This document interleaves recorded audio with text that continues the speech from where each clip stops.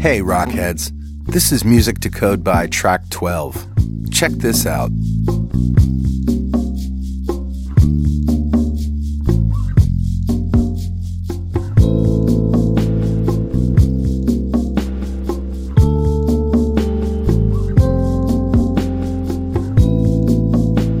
Oh yeah, just what you need to get in the zone when you write code.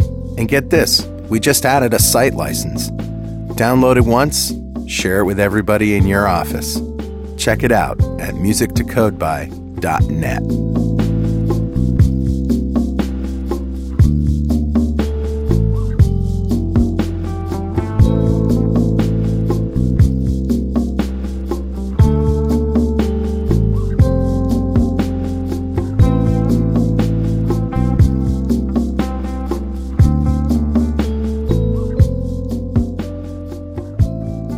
.NET Rocks, episode 1300, with guests Bill Wagner, Udi Dahan, Nick Molnar, and Jimmy Bogard. Recorded Sunday, May 1st, 2016.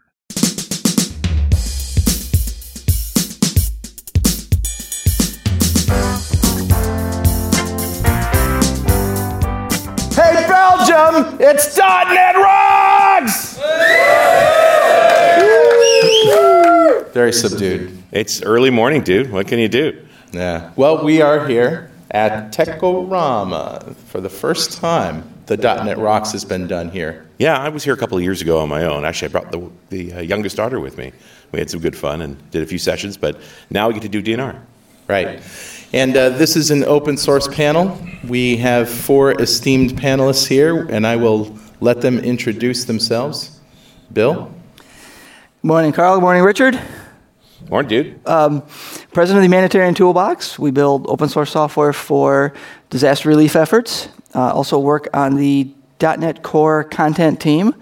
So we build all the learning materials for people learning .NET Core, and the latest release is there. You're also in the .NET Foundation, too. .NET Foundation, which is the governing body under which all of the .NET ecosystem is hopefully managed. You know, there's a lot of projects in a lot of places. .NET Foundation is trying to be a place to put your project and a nice home to support them. And I'm pretty sure we have at least one other project person here that has their project at the .NET Foundation. But let's move down the line. Udi.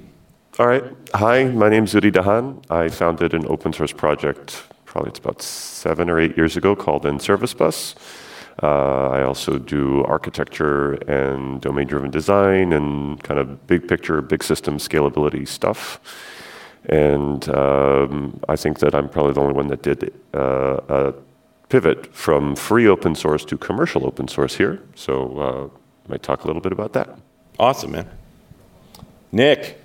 Hello, my name is Nick Molnar. A little over 5 years ago, I founded an open source project called Glimpse that is now sponsored by Microsoft, where I work on that project full-time.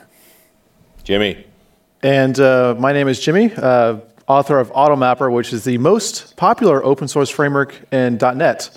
That is not Microsoft, that is not unit testing based, that is not JSON based, in the Northwestern Hemisphere. Congratulations. And it's the only, and when compiled on Wednesdays. Exactly.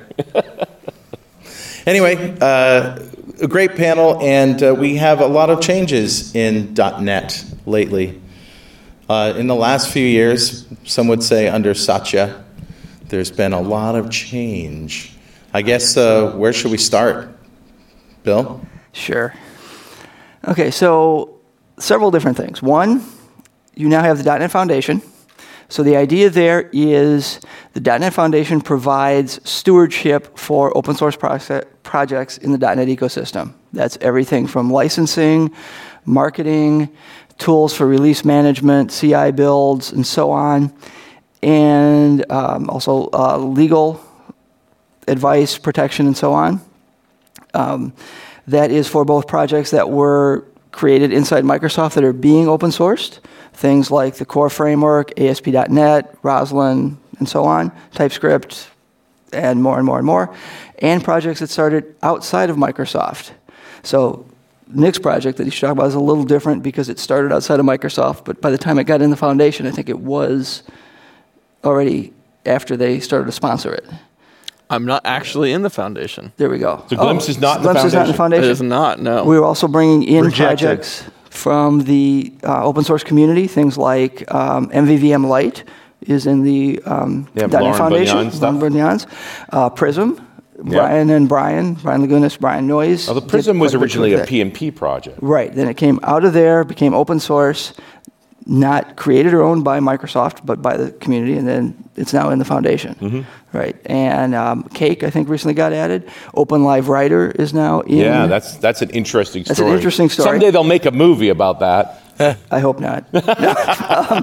So that's basically what we do there. And where there's this big change is now the idea that the .NET framework and the .NET ecosystem isn't necessarily part of the OS all the time. It's now self-contained with your application. You can pull whichever parts of it that you need. Yep. Those come in as NuGet packages and so on. It runs on a Mac. It runs on Linux. And so on and so forth. Totally open, design in the open, future things in the open. The teams are working in the open. Cool stuff. And C# is also open source. The Roslyn project, both C# and VB.NET compilers are open source, and including all the language design notes are now posted as issues on GitHub for anyone in the community to comment on. Do you want to see where the language goes or And not? just one more, Xamarin. The Xamarin ability to now? write C# for Android and iOS, also open source. Also open source. That was announced at Xamarin Evolve last week, and I've already forked it. And there You we can go. make a better version. I know you can. No, I don't know. But I always fork things, so then I've got a copy if there's something I want to work on. Right. That's cool. I mean, the foundation's an interesting viewpoint on just, I work mostly with large enterprises when I do real work, which is not all that often. And the foundation is something that makes them more confident in this idea of using open source. Like, to me, that seemed to be the reason for it, was when big organizations want to look at open source, they want some sense that the project's going to stay alive. And some of that is avoiding the idea of open source being abandonware. Right. So the foundation now says, here's the place it is. A big part of that is also the indemnification clauses that a foundation like the Apache Foundation or the .NET Foundation at one point, or now the .NET Foundation provides that for the projects that are in there, right? So there's indemnification for people using it, and CLAs and that whole bit is all taken care of through the foundation. And so this is more if somebody comes in from the side essentially saying, that's my code, or this, you don't have rights to use that. The companies that are using the project aren't liable. The foundation deals with that. Right, and then I think Nick can probably add more there. He's got quite a bit of experience with Glimpse as well in terms of what they did to make that happen. What? Did you have some legal troubles with Glimpse, dude? No. No, we had no legal troubles with Glimpse. Okay. We did make a boneheaded move when Glimpse came out, and the very first release, 0.75, was a Creative Commons license, which apparently is not the right thing to do. Okay. It sounds good, though. It does, right? And Creative Commons. Dude, that's awesome. No, that's really more for content, not so much for... Wait. You released Glimpse under Creative Commons license? Yeah, dude, it was awesome. Back off. Yeah, there's the project leader over there looking at you like, what have you done? Well, yeah, he's not the first one to have done that. We fixed it. Okay. 0.76 was Apache 2 license, and that's very compatible with everything that So, ASP.NET team was doing. What happened with the whole Creative Commons license? Like, what was their reaction? Why did you realize you abruptly needed to fix it? So the night we released it, this is at Mix 11, Phil Hack came up to me, who was the PM of MVC at the time, and says, Glimpse is awesome. What license is it under? And full of pride, I said, Creative Commons. You should see it. And he literally slapped his head and said, you got a lot to learn. And so that was my first foray into open source. And so we switched it to Apache, I think, literally the next day with a little bit of guidance from him. And we kind of figured out what licensing means. I actually think this is kind of interesting in general, right? We're talking about Microsoft and open source. I feel like when Microsoft first started dipping their toes into open source, you saw them doing open source their way. So there was MSPL, which is what MVC came out on, right? That's Microsoft's own permissive license. And now they're going to Apache and they're using MIT and they're kind of embracing what the community Well, there was already plenty using. of lashback about MSPL as well. Oh yeah, certainly. And I think that was fair from the community to have that backlash. Well, what reason is there to invent a new license? And for that reason, why is MIT so desirable? Like a lot of these, Xamarin is MIT licensed and all that. What's so great about MIT? Short. So you can read the MIT license and understand what it means. Apache goes on and on and on and on. There's other things like patents are the difference between Apache and MIT. I think it's the other really big thing between the two. But for me, choosing MIT was because I could read it and understand it. Jimmy's right. The Apache license or the MIT license is shorter. One of the bigger differences is the Apache license has patent protection for the open source project. Okay, so if you put patentable stuff in an Apache project, you still retain the patent rights for other things. Okay, if you put it out in an MIT license, then you're saying anybody can use this. Now, so this gets to part of what the foundation does when we're working with people that want to bring something in open source, in both choosing the license and then in how we guide them into what the license is and what should be released as open, understanding what rights you're giving somebody else to use it. So both MIT and Apache allow for commercial use, allow for forking it. You have to do the correct attribution if you were forking it and making a copy of it and extending it and so on. But just attribution is no copyleft effects or anything like that. Right, so it's not like the GPL or something like that, which prohibits commercial use. Mm-hmm. You probably have something to talk about with what you're doing with an open source project and trying to monetize it and so on. So that's the main reason where those different licenses were chosen. One of the big complaints with the original MSPL was that one of its restrictions was you could only run the code on a Windows operating system, which, if you look at where .NET is going, being a multi-platform, makes no sense at all. Makes no sense at all anymore, and that was one of the big community backlashes. Miguel was very vocal about that with what that meant for Xamarin at the time. So. Udi, I feel like we could have left you out because you're a funny cat. You're actually trying to make a living. I mean, Nick's got a job. Jimmy's kind of accidental. Now that I have stock, I don't care about open source at all. It's to make money. It's a joke. So how does a commercial product like N Service Bus work in an open source world there, Udi? So I think that one of the things that we've talked a lot about is, let's call it the contributor perspective. Right. Where if I go back to pre and service bus days, and I as a consumer of open source software, and I guess it's probably true of a lot of you, you're kind of sitting here saying, I am not a lawyer, I do not care. The thing that I like about open source is it's free. Right. And the type of thinking that went through my head as a .NET developer starting to use open source software in the early days of open source, and the kind of interactions that I've had with N-Service Bus users over the years is the story kind of goes something like this. If it's free, my manager won't say no. I like it, it's free, that's kind of really the main thinking that I had as a user of software. My manager will let me do it. But in talking to various managers, the most common conversation is not how much does it cost, but when we're in trouble, when the system goes down because of this code, can you fix it? Do you understand what it does? Is it small enough that we could actually work around it if there's a real problem with it?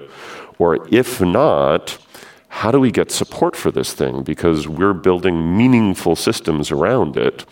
And the business value of those systems is high enough for us to want to have answers to these questions. Those were the kinds of things when I was starting out as a developer using open source software, didn't really cross my mind. It was this lets me get my features done faster, therefore we should use it. My boss would probably say, not let me do it if it had any cost. Not that I really asked him at the time whether that would be a blocker, but that was my thinking. And in talking to a lot of the open source user community, that seems to be a very common train of thought. Open source equals free. That the reason why I believe be able to introduce this to the organization is because it's free. Right. Well, and that's where licensing comes in. I mean, just because you can download it doesn't mean that you shouldn't pay for it. And so, but we naturally think that, oh, I have it, I guess I can use it, right? Because I can just download it. But you're sort of adding this layer of trust to okay, here it is, here's the source, you can compile it and use it, but if you're going to use it, you must license it. Well, I think the important thing, again, for me as a user of open source software, as a .NET developer, and my interaction with many of my users, nobody gives a rat's about the source. Yeah. Or, sorry, 0.01% of the user base gives a rat's about the source. The rest of them, they just want to pull it down over NuGet for it to work. For there to be good documentation / Stack Overflow / Googleability, that if I get an exception, I can type that into the address bar and out will pop up the solution. That's what most users care about when interacting with any piece of software. The free, that's a big part of it. The other elements of it, you know, the license, MIT versus MSPL versus LGPL, it's the hassle that I kind of say, well, you know, my organization says if it's one of these three, you can use it. I didn't really care what the license meant at the time.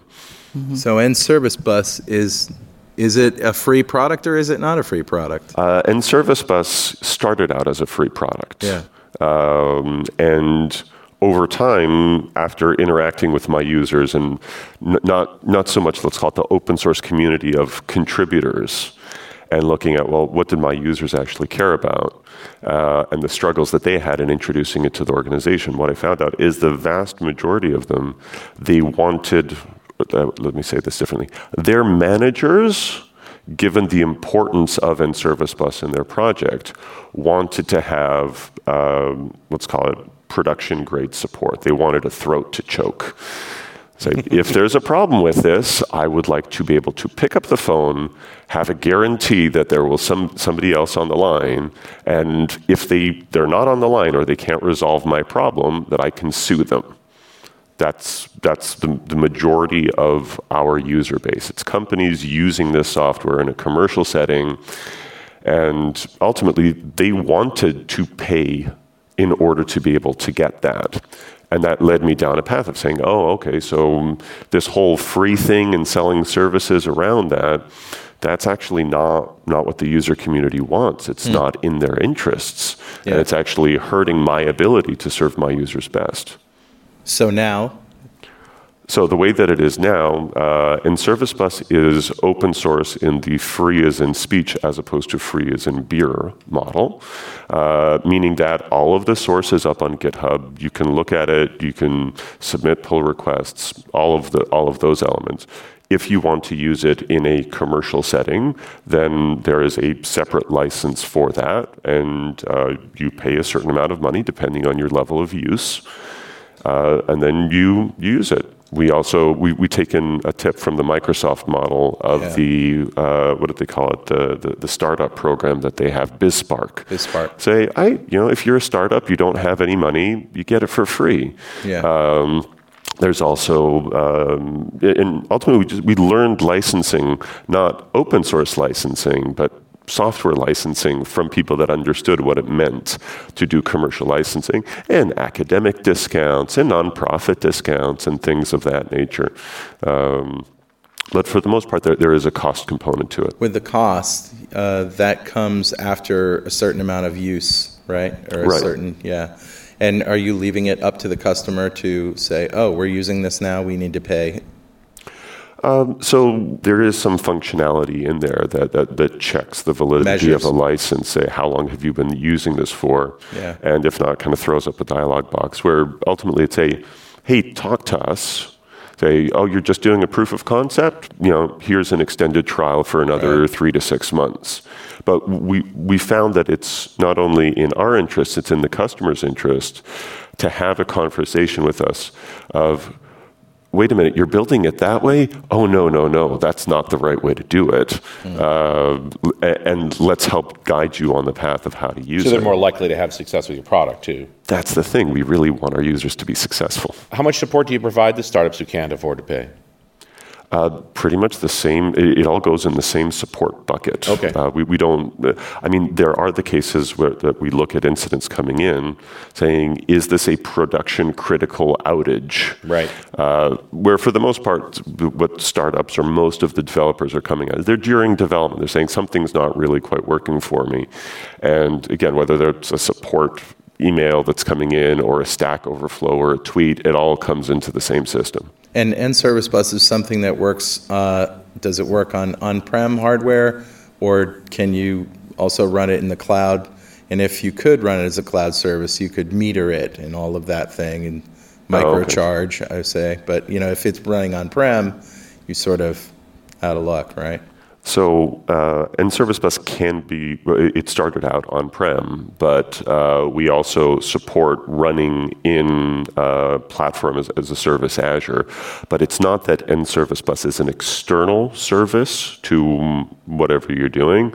It's code that you take into your Azure solution. Right. But it's your solution, it's your account. There's no metering or anything like that. Most of the time when people are in a cloud elastic scale type of environment, it's per developer licensing rather than any type of per permission. server or anything. Yeah. I want to stay on the support side because I think we've got every kind of support scenario sitting here. So, Jimmy, how do you support AutoFac when people have questions and concerns or hate your product? No one hates my. Well, actually, that's not true. Yeah, doesn't every message start with "this product sucks" and here's why? One of the things I had to learn early on was I couldn't reject any sort of channel people were coming in to ask for questions. Right. I got blog posts that are like 7 years old that people would comment on of like, hey, this thing is broken. And I leave the comments open so that I can go back and say, well, I won't answer your question here, but I will guide you to the right place in order to do so. Right. So rather than blocking them from being unable to comment, which would actually simplify your life, exactly. It's like let them have that conduit so you can lead them where they need to go. So I get questions everywhere from Twitter, from mailing group to there's a place on NuGet you can say contact this package owner. Oh no! You can click that and I will get an email. That's Jimmy. Exactly, that's me. I'm getting that. And so what I just do is I try to direct them to the correct place. And for me, now the two correct places to get those questions answered are going to be GitHub issues. Yep. If that's an actual bug or feature you want to have. And if it's just a question of how to use it, I actually direct them to Stack Overflow now. Nice. So people can get those fake internet points and badges and things like that. And you do have a contingent of folks. I mean, I've been on Stack Overflow. You don't have to provide all support for AutoFac on Stack Overflow. There's a bunch of people out there to help. No, exactly. If most of the time when I guide them to Stack Overflow, even if I haven't wanted to answer the question, someone usually answers it before me because they really want those internet points. Gamification works. It really, really does. Nick, talk about support for Glimpse, because I got to think you feel the same kind of problems. Yeah, we actually do the exact same thing as Jimmy. I mean, I remember when he stole it from us. No, I'm just joking. I think of communication with a community in a couple of different ways. There's incoming communication, there's outgoing communication, and then we have some internal communication, right? And there's different tools for different jobs. But I think what's important about kind of what Jimmy is saying is he's pointing those people, and we do the same thing, to highly indexable sources for all of the incoming communication, right? So anybody asking me a question, let me put it somewhere where Google can make Bing can make them find the answer Bingle? next time. Yeah. I mean, open source is driven by a lot of volunteers, right? So if you can minimize the amount of time they have to spend answering questions or re-answering questions, that means they have more time to fix bugs or contribute. I think that's got to be the biggest thing, is how many times the same question is asked over and over again and just didn't get searched well in the first place. Oh, a ton. And Stack Overflow is great at SEO juice, so leverage that to your advantage. So, Google, let me Google that for you. Exactly. But I mean, the license model on this is all very interesting because you guys are not worried about revenue on any of that. I would think people take a dependency on Glimpse too. Like you almost want to be in the foundation and or have a paid support option just so that these organizations have that guaranteed element. Yeah, so I think it depends, right? Because there's different types of open source projects, and I feel like the Node community has done a good job at this, right? Because even like in your package JSON, you have your dev dependencies and you have your production dependencies, right? Mm-hmm. Glimpse is kind of like a unit testing framework where most people only use it at dev time. Now, there are those who configure it to be used in production, and that can happen, although we don't necessarily recommend that if you have a huge load, at least not right now. Hopefully in the future we can fix that. So I think for us, people aren't as concerned. Like, I don't have the experience that Udi has where people are like, this thing better work in production or I'm going to come wring your neck. Nobody needs to wring my neck. Right. Yeah, the difference is, of course, it's a front-end inspection tool. It's more almost like a test platform tool, where he is the center of the universe for a non-trivial amount of software. And people have a very low tolerance for failure in stuff like messaging buses. Like, that's just not funny. I'm not diagnosing that. I want to kill somebody. Yeah, I mean, worst case scenario for us, we can tell our users, and we've had to sometimes, hey, sorry, we don't support your configuration. It's easy to turn Glimpse off. Right. And now we're out of your way. You're not broken. And you're also not the only fish in the pond there either, right? There are other client-side instrumentation tools if you want to go pay for them. Yeah, exactly. I don't know these other ones that you talk about. I'm pretty sure we're the only game in town. Hey, Richard. Yeah, buddy. Guess what time it is now? It must be that happy time again. Yeah, it's time to give away some stuff. Well, I'm excited. I'm excited too. Excellent. It's not particularly funny. Okay. All right. It's actually time to give away a Telerik. I just realized I didn't write a joke. So, I don't know that anybody else realized. I did. I realized. Actually. I am very sad. Yeah. It's actually time to give away a Telerik DevCraft collection to one lucky member of the .NET Rocks fan club. But first, yes, cross-platform mobile development has been democratized for .NET developers. And now that Xamarin and all of its tooling is free for Visual Studio developers, that's great. But hold on. Before you get started on your dream cross-platform app, you don't want to reinvent the wheel with UI components. Enter Telerik UI for Xamarin. All of the UI polish you need for your Xamarin apps out of the box for iOS, Android, or Xamarin Forms. We're talking complex graphs, charts, gauges, and loads of other UI elements, all ready for you to use from the comforts of C# or VB. Grab a free trial of UI for Xamarin or use all of Telerik DevCraft, the most complete .NET UI toolset for any app, web, desktop, or mobile. Get started today at telerik.com/Xamarin-UI. All right, buddy. Who's our winner? Today's winner is, and round of applause please, Leo Kazanovsky. No golf clap here. Real claps. Real clap for you, sir.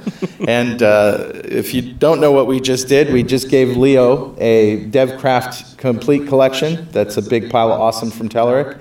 And if you'd like a chance to win some stuff, go to .NETRocks.com, click on the big Get Free Stuff button, answer a few questions, and join the .NET Rocks fan club. We have thousands of members all over the world. Every show, we like to give away stuff from our sponsors. And every December, we give away a $5,000 technology shopping spree to one lucky member of the .NET Rocks fan club, but you got to sign up to win. And should we do this? Should we ask them? Absolutely do this. All right. This is a good part of the show. We like to ask the guys what you would buy with $5,000 if you had it to spend right now, Bill. Okay, so I like to take you off the reservation instead of the usual tech toys, the HoloLens and whatnot. And, you know, Carl, I've been trying to relearn guitar again after a long absence when I had small children that didn't like the electric guitar in the house. Right. So if I had that money, I want you to go to petecornish.co.uk/pboards.html. Now, I'm going to blow your budget, but Pete Cornish is a British electronics engineer, and he designed the pedal boards for people like David Gilmour, Eric Clapton, Jimmy Page. You know, if you ever heard anybody shred a guitar, it was probably one of his pedal boards. Wow. And he did them both with, you know, he would set them up for their stage. You know, that's a lot more than $5,000. But for $5,000, you can get a simple one that sounds really awesome. And what is does the pedal board just have a smattering of effects? You know, your basic distortion, delay, right? And reverb. He did both wiring the effects so you could put them in any order or in parallel, like for some of the David Gilmour things. Right. And really did a lot of good sound engineering so that one doesn't affect the other if they're not on. Wow. And he would do things where you could put the knobs up on a stand for the player, instead of down on the floor next to the pedal. Right. All kinds of really neat designs. Flat black, so they look nice on stage. Nice. Cases are round, the foot switches and Real so on. performance pedals. Real rather performance than- pedals. That's really interesting. Yeah. All right, Udi. Udi. Every time I get on the show, you ask me this question. I'm It's like, true, man. We keep making the show the same way. That's what we do, man. And every time, like, oh, okay, so what cool gadget has come out since the last time that I was on the show? And every single time, you never give me the $5,000. So it's like I didn't get that, and then I didn't get this other thing, and then I didn't get this third thing, and now you're asking me. So the what's fourth the next thing you're not going to get? What's the next thing that I'm not going to get? I don't know. I'm flat out of ideas. You know what? Give me the $5,000. And Yeah, I was thinking, you've got 5 kids. You need a vacation is what you need. That's why I come to these conferences. Yeah, but the wife doesn't get to come. $5,000 will get you an au pair for a while, too. Maybe 2 of them. But yeah, that's it. I'm skipping this one. I've done too many shows where you've asked me that question. All right, Nick, what are you thinking? I think I would take the money and I would give it to the most useful open source project that I use, built by somebody under 6 foot tall. So I'd give it to AutoMapper and let Jimmy have some money. So now you have $10,000. What are you going to do?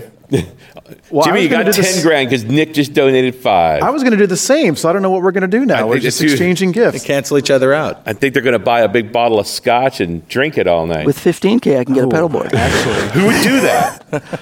So I was kind of torn. I was either going to get a $5,000 horse-sized duck or 5,000 duck-sized horses for $1 each, but I can't decide which Yeah, one. I don't think it'll work that way. I think it's probably $5,000 for a duck-sized horse, too. Yes, That would was be the way most to go. surreal answer anybody's ever given on .NET Rocks to that question. Yeah, I can't imagine anyone asking for that when they actually do win the $5,000. I want the horse-sized duck. Can I get the horse-sized duck, please? Duck-sized horses. I already have one of those. I don't need another horse-sized horse. Thank you. A duck-sized horse is a lot of mushu. I'll pretend I know what that means. Oh, Jimmy. It's food, Jimmy. It's all food. All right.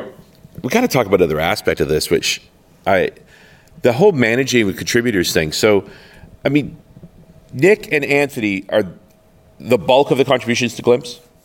Yes. Like by a long way, 90%, 95%? We're also the only 2 people paid to work on it full time. Well, there's that too. But, this is how Angular works as well. Jimmy, how many contributors of a substantial proportion to your product? It's at least 100 at this point. Okay. But it's a long tail. So you have me, of course, that has 90%. Yeah. And then another person has 5%, which is still a lot of commits, and then it trails off after that. So a lot of people will contribute because they have some problem they run into, and they come to me for something. I was like, oh, that's great. I don't have that problem. Perhaps you would like to submit a pull request, and so Right. I kind of guide them through the process. And so So I'll that have it's a lot a of people. feature-specific contribution, and it probably more or less ends there. Yeah, if it's a bug, it's usually me fixing it. Right.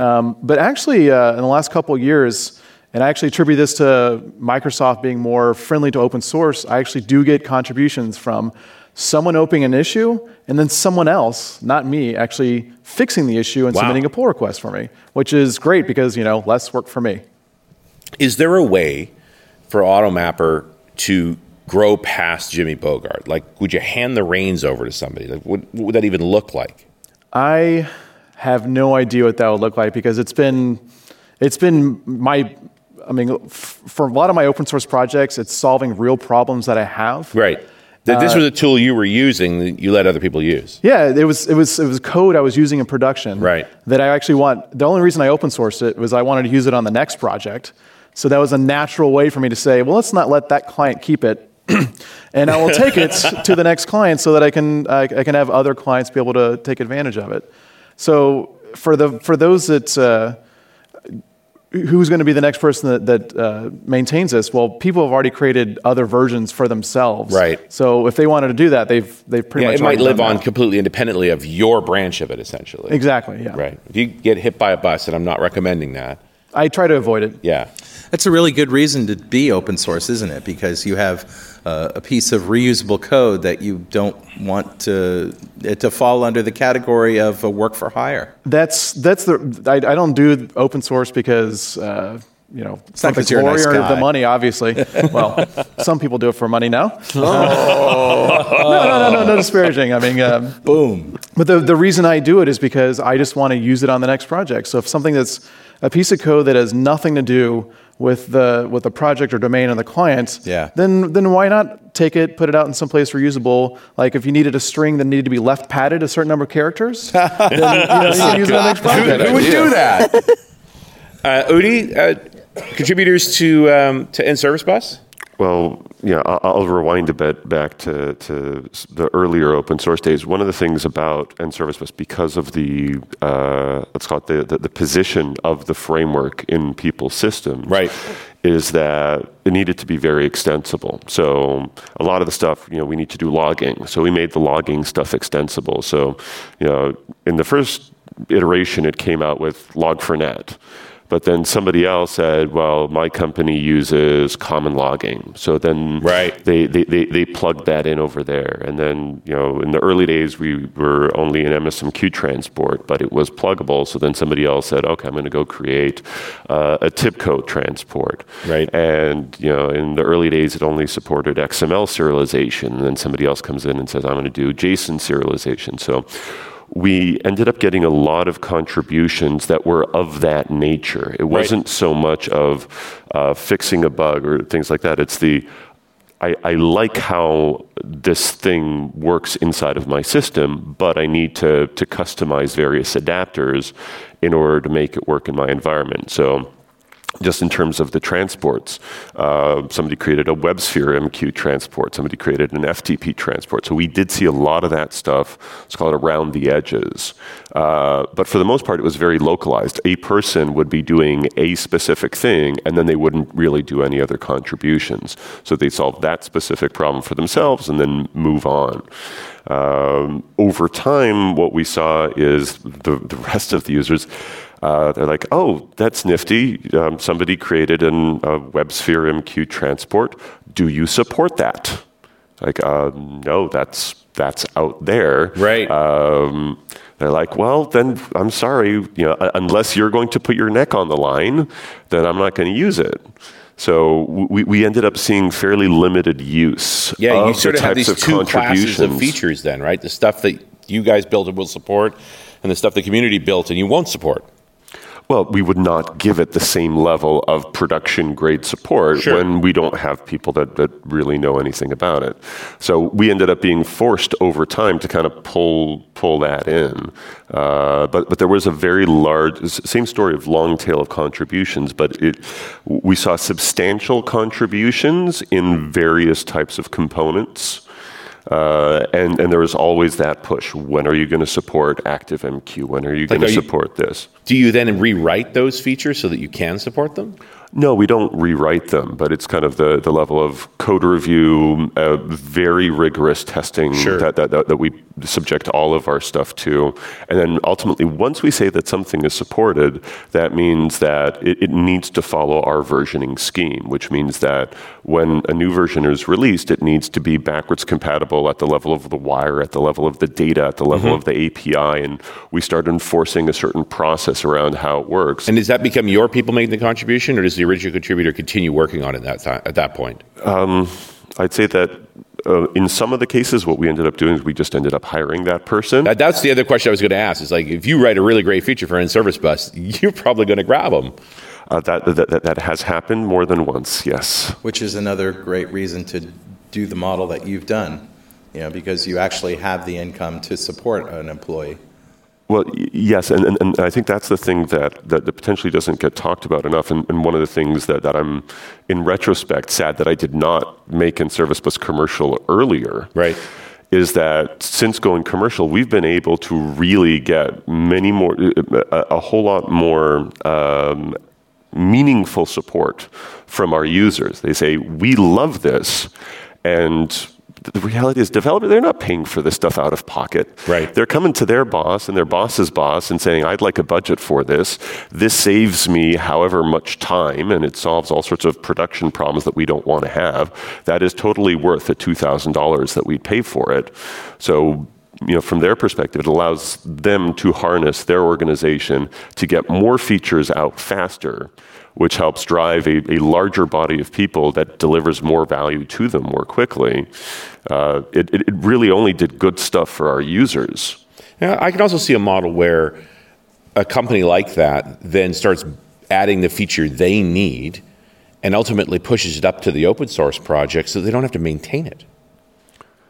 The people that go and create the adapter type stuff, you mean? My concern would be I'm using in service bus, I need to use a particular transport you currently don't implement. If we implement it ourselves, we have to support it forever. But if we implement, in this scenario, if we implement it and it becomes useful enough, it could end up being a part of the core product. Right. So we've heard that several times. It's we've built this, we don't want to support it. Right. But I'd say the more common case is that company, and Jimmy, you've probably seen this countless times. You guys get brought in as consultants. You find some sort of half-baked solution that somebody's built on top of, whether it's database tables or MSMQ or some other type of thing, and you say, you got this infrastructure. You didn't really intend to go and build a service bus, but you kind of half built one. And the people that built it have now left the company, and nobody really knows what to do with that thing anymore. Which is then when they contact someone like you and say, "Hey, we're kind of stuck here. Can you help us out?" And Jimmy says, "Look, you realize you've ended up building half of a service bus. You should go and just use the infrastructure rather than supporting your own thing." I'd say that's the much more common scenario than we've already decided to use in-service bus and now we're doing a custom implementation, and then how do we deal with the support and maintenance around that specific part? Yeah, that makes sense. Yeah. Hey, Bill, what does it take to get into the .NET Foundation? And is that something that people should do or try for, or is it something that Microsoft bestows upon a project they like? Okay, so the .NET Foundation is an independent organization, so Microsoft doesn't bestow on it. So some of the board members... Are they not the caretakers of it? The .NET Foundation is a separate entity, and in its charter, on the board of directors, there are, and I'll forget the exact number, but roughly half of the seats are Microsoft employees, and roughly half of the seats have to be non-Microsoft employees. And Microsoft does make a financial contribution to the foundation? Yes. Okay. They are one of... An independent entity, right? Mostly funded by Microsoft. At this point, right. And we're certainly going to accept other contributions and so on as well, right? And you do have an external influence. Right. And then the advisory council, which is what I'm on, is also, there's a certain number of seats reserved for Microsoft employees and a certain number of seats reserved for non-Microsoft employees. We're going to have a little bit of flux there because... Some people have joined Microsoft? And some people worked for a company that got acquired by Microsoft, like Miguel de Icaza is on the board. How would these things happen? How strange. Right. So there's going to be a little bit of a maneuvering there in terms of how those things change, but thankfully it's not a lot of seats in either. So and it's all with the best intent. Like you're going to have to stick to your charter, and some people's going to have to step down, and new people brought in. And there is wiggle room. It's like there's one or two seats that could be on either side, right? It's not a strict number, but it's between X and Y where there's like a little bit of space. So back to the question. Yeah. What you do is you start to contact, you can send an email, Martin Woodward at .NETFoundation.org, and if I'm remembering that wrong, we'll update it in the show notes.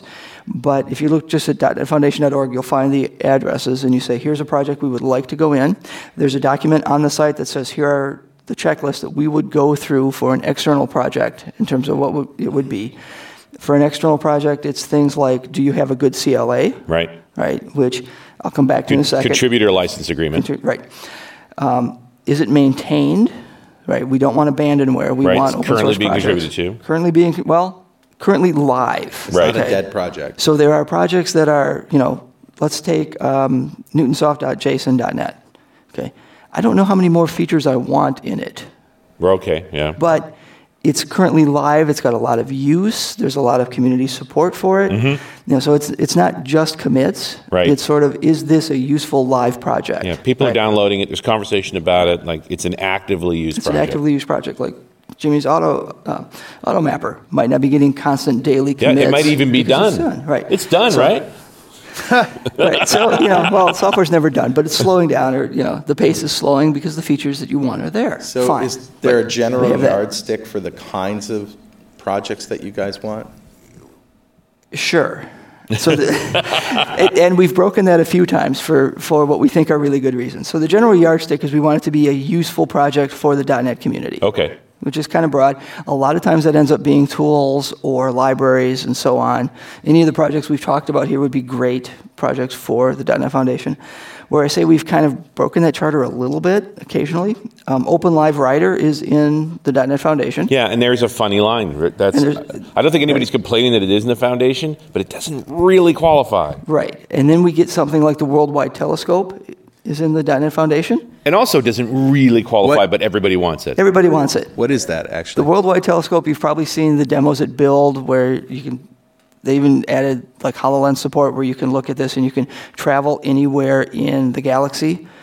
And based on a lot of imagery from the Hubble telescope and so on, you can go through space and really get a good thing. But you also zoom into Mars. You can go look at the moon. And it's one of the ways to do the great from high orbit all the way down to a street. Right. Is that what they used to do the HoloLens Galaxy Explorer project, or one of those? I believe so, yes. Yeah. It's related to that. So, yeah, I guess sort of qualifies. But either way, everybody wants it. And then once we go through that checklist, it says, okay, this is useful. Here's the people that are on the team. We'll even help with the CLA if that's something you're currently missing. Right. And help with the licensing if that's something you're currently missing. And then, to get to some of the point of where you were asking earlier, what happens when, the current project lead says, I'm done. Right. Right. Well, we hope that doesn't happen abruptly, but we want to try to work to make sure that there is a transition and there is someone else or more than one person who would pick this up. So that's one of the big ones. And then I want to loop back to the CLA a little bit because it really touched on what Udi and others were talking about, is that when you accept contributions from the community, you want to make sure that those contributions fit with the license that you're trying to use and don't impinge upon, if you have one of your customers, hey, here's code I want in this project, that developer had to have an agreement from his boss to be able to submit code to an open source project. It can't be owned by that customer, right? Because then that's violating your license, and then you get sued and bad things happen and all kinds of things. So that's where we look at the CLAs. And we've implemented some things or used some other technology so you can do the button click and email gets sent to your boss and so on, and they say, yep, if you work for somebody that comes in and so forth. And those kinds of things are part of that process as well.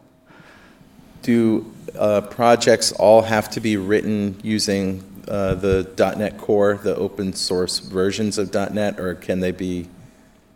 At this point in time, I don't think we have a hard requirement for that. We're certainly encouraging people to support .NET Core for the multi-platform support, but if for a particular library it doesn't make sense, we're certainly not going to enforce that. Like if somebody had a Connect project or something like that, that would be totally fine. There's no reason we'd turn that down. Yeah. I think MVVM Lite, I'm not sure if that supports Core right now because it's so XAML based, right? So. Yeah, that's an interesting challenge. Plus, Core is still being worked on, right? Right. I can't imagine there's a whole lot of projects in there. Why does someone even want to be in the .NET Foundation? I mean, what does it bring to an existing project that they would want? What does it bring to an existing project? Well, okay, so we'll help with the licensing. Yes. We'll help with some of the marketing. We'll help with the indemnification and the CLA. Hopefully provide a platform with more marketing and more support and more guidance around actually making that project a bigger part of the community. Some projects don't need that. Glimpse is certainly best in the top northwestern hemisphere. May not need under that 6 support, feet tall. Yeah. But for other projects that are really up and coming, maybe it will help them. Right. N-Service Bus, everybody's heard of. I'm not sure we market them more than others. Yeah. Or could market them more than Udi's already doing. But that's kind of where we're at. Is that this is an umbrella that provides a lot of guidance. And we've seen a lot of questions from the community in terms of what does this open source thing mean. And while I won't answer those, people at the foundation can bring in the legal guidance and some of the other things about whether it's licensing and so on. Should we talk a little bit about Humanitarian Toolbox? Not that I want to be terribly self-serving, you and I sitting side by side here, but talk about another kind of open source. I mean, we're using open source in HTBox in a way just to get away from all of the charity issues, right? It's like anybody can use it, anybody can contribute to it, and so forth. But you talk about a challenge for leaderships, and I'm thinking of James Chambers for Already. Exactly.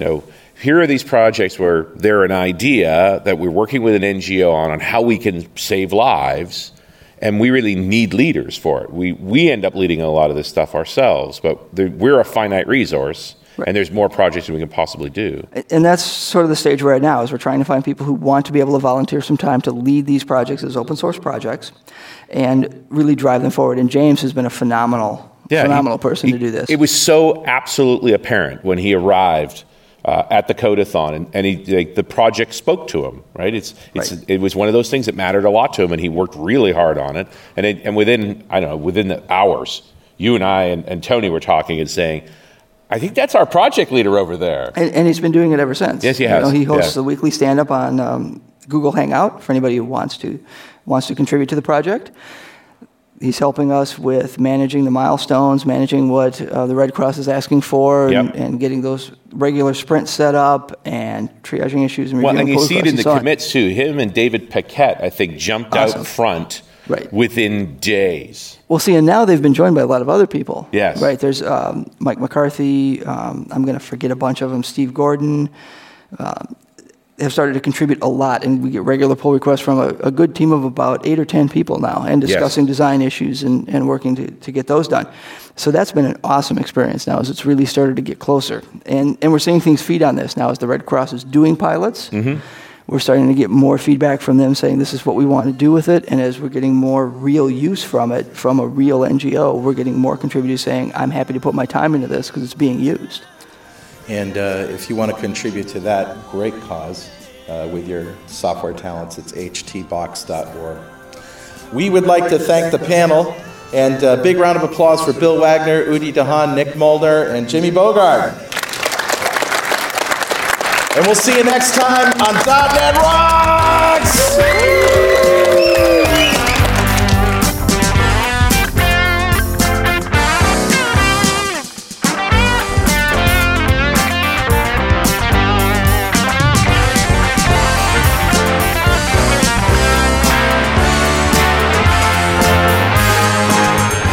.NET Rocks is brought to you by Franklin's Net and produced by Pwop Studios, a full-service audio, video, and post-production facility located physically in New London, Connecticut, and, of course, in the cloud. Online at pwop.com. Visit our website at dotnetrocks.com for RSS feeds, downloads, mobile apps, comments, and access to the full archives going back to show number 1, recorded in September 2002. And make sure you check out our sponsors. They keep us in business.